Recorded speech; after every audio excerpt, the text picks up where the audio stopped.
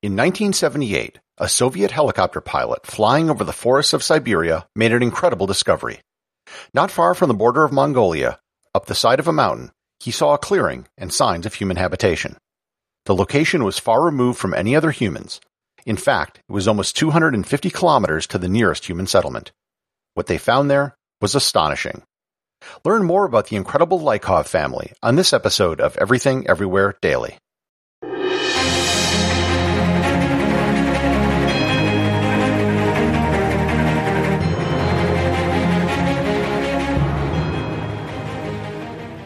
This episode is sponsored by CuriosityStream.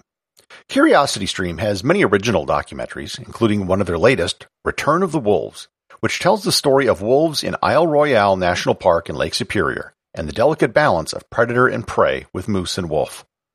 Prices start as low as $2.99 per month or $19.99 per year, one of the cheapest streaming services available online.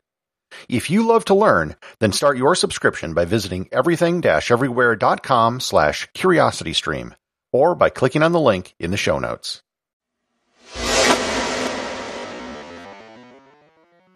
The story of the Lykov family starts with the Russian Revolution in 1917. The Bolsheviks who took power were atheists, and the official policy of the Soviet Union was the promotion of atheism. This included the confiscation of church property, arresting clergy, and mocking and harassing devout religious followers. In Russia, most of the people at the time of the revolution belonged to the Russian Orthodox Church. Within the Russian Orthodox Church, there was a little-known schism that occurred back in the mid-17th century. It was then that Moscow Patriarch Nikon instituted reforms to the Russian Orthodox liturgy, and those reforms caused a small group to splinter off and practice the Old Liturgy. That group were known as the Old Believers. Under the Soviet Union, Russian Orthodox believers were persecuted, but the Old Believers were especially so. Enter the patriarch of the Lykov family, Karp Lykov. Karp and his family were Old Believers, which didn't sit well with the powers that be in the Soviet Union. In 1936, his brother was killed by government forces, and Karp got the hint. Rather than betray his beliefs, Karp took his wife Akulina and two children, Savin and Natalia, and headed for the hills. And did they ever head for the hills? The Lykov family went into the wilderness of Siberia and never returned. As far as the Soviet authorities were concerned, they just disappeared. The Lykovs wound up in the southern part of the Siberian taiga, about 100 kilometers from the border of Mongolia. After they fled, they had two more children, Dmitry and Agafia. These children were born and raised in the middle of one of the most remote and uninhabited places on Earth. They never saw another human outside of their family growing up. Life in the taiga was rough. The metal pots they brought with them eventually rusted, and they were forced to cook with birch bark. Knives and other tools also rusted or broke. They didn't even hunt as they had no weapons. When the youngest boy Dmitry grew older, they eventually began to set traps for animals. Dmitry could hunt barefoot in the winter, and he was able to go on hunting trips lasting several days without any shelter and minimal clothing.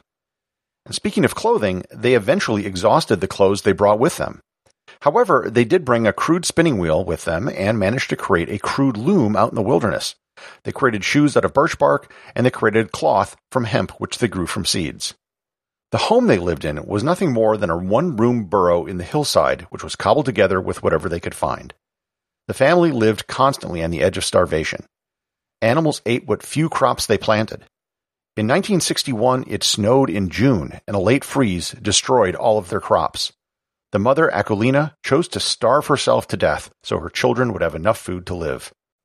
There is one story that the family told which they described as a miracle. After their crops were lost, a single grain of rye sprouted. They zealously guarded that one sprout and got from it 18 grains of rye. From those 18 grains, they managed to rebuild their entire rye crop over time. In 1978, a team of geologists prospecting for iron happened upon the Lykov family by accident. They were in a helicopter looking for a spot to land where they could set up camp. They saw a clearing where one shouldn't have existed, and the clearing had long trenches dug into the soil. They landed about 10 miles away and hiked over to where they saw the clearing. As they approached, they saw signs of life: a trail, a log over a stream, and finally a shed. The geologists documented their first encounter with the Lykovs as follows. Quote, "Beside a stream there was a dwelling. Blackened by time and rain, the hut was piled up on all sides with taiga rubbish, bark, poles, planks. If it hadn't been for a window the size of my backpack pocket, it would have been hard to believe that people lived there. But they did, no doubt about it. Our arrival had been noticed, as we could see. The low door creaked, and the figure of a very old man emerged into the light of day, straight out of a fairy tale. Barefoot, wearing a patched and repaired shirt made of sacking. He wore trousers of the same material, also in patches, and he had an uncombed beard. His hair was disheveled. He looked frightened and was very attentive. We had to say something, so I began, "Greetings, grandfather. We've come to visit." The old man did not reply immediately. Finally, we heard a soft, uncertain voice. "Well, since you've traveled this far, you might as well come in." Unquote. These were the first humans outside of their family which they encountered in 42 years. The daughters were terrified at first. When they offered the family food, they refused it. The only gift they accepted during their first meeting was salt, which they couldn't find on their own. The two sisters' Russian was barely intelligible to the geologists, as they had never spoken to anyone outside the family before. Over several more visits, the geologists got to know the family. The family had been completely unaware of anything which had happened over the last 42 years. They were told that Stalin was dead and that the purges had ended. And they were totally unaware of World War II.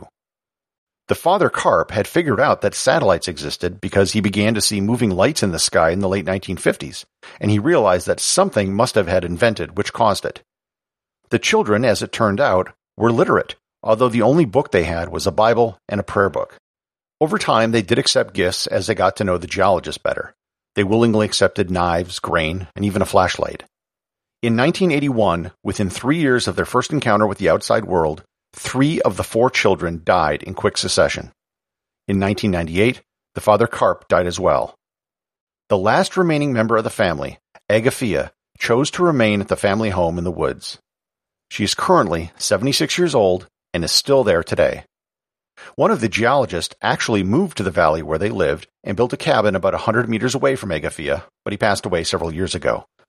In 2016, for the only time in her life, she was evacuated to a city for medical treatment for a problem with her leg, and she didn't understand why there were so many cars as they made it hard to breathe. A few years ago, a team from Vice.com set out to visit Agafia, a surprisingly complicated trip. She only requested that they bring 2 things with them, a chicken and a goat. They obliged. Executive producer of Everything Everywhere Daily is James Makala. I want to give a special shout out to the listeners in the Philippines and Ukraine. These are the 2 latest countries where the podcast has appeared on the charts of Apple Podcasts. Please share this show with your friends if you enjoy it, and also remember to leave a review over on Apple Podcasts, as it goes a long way in helping get the show discovered.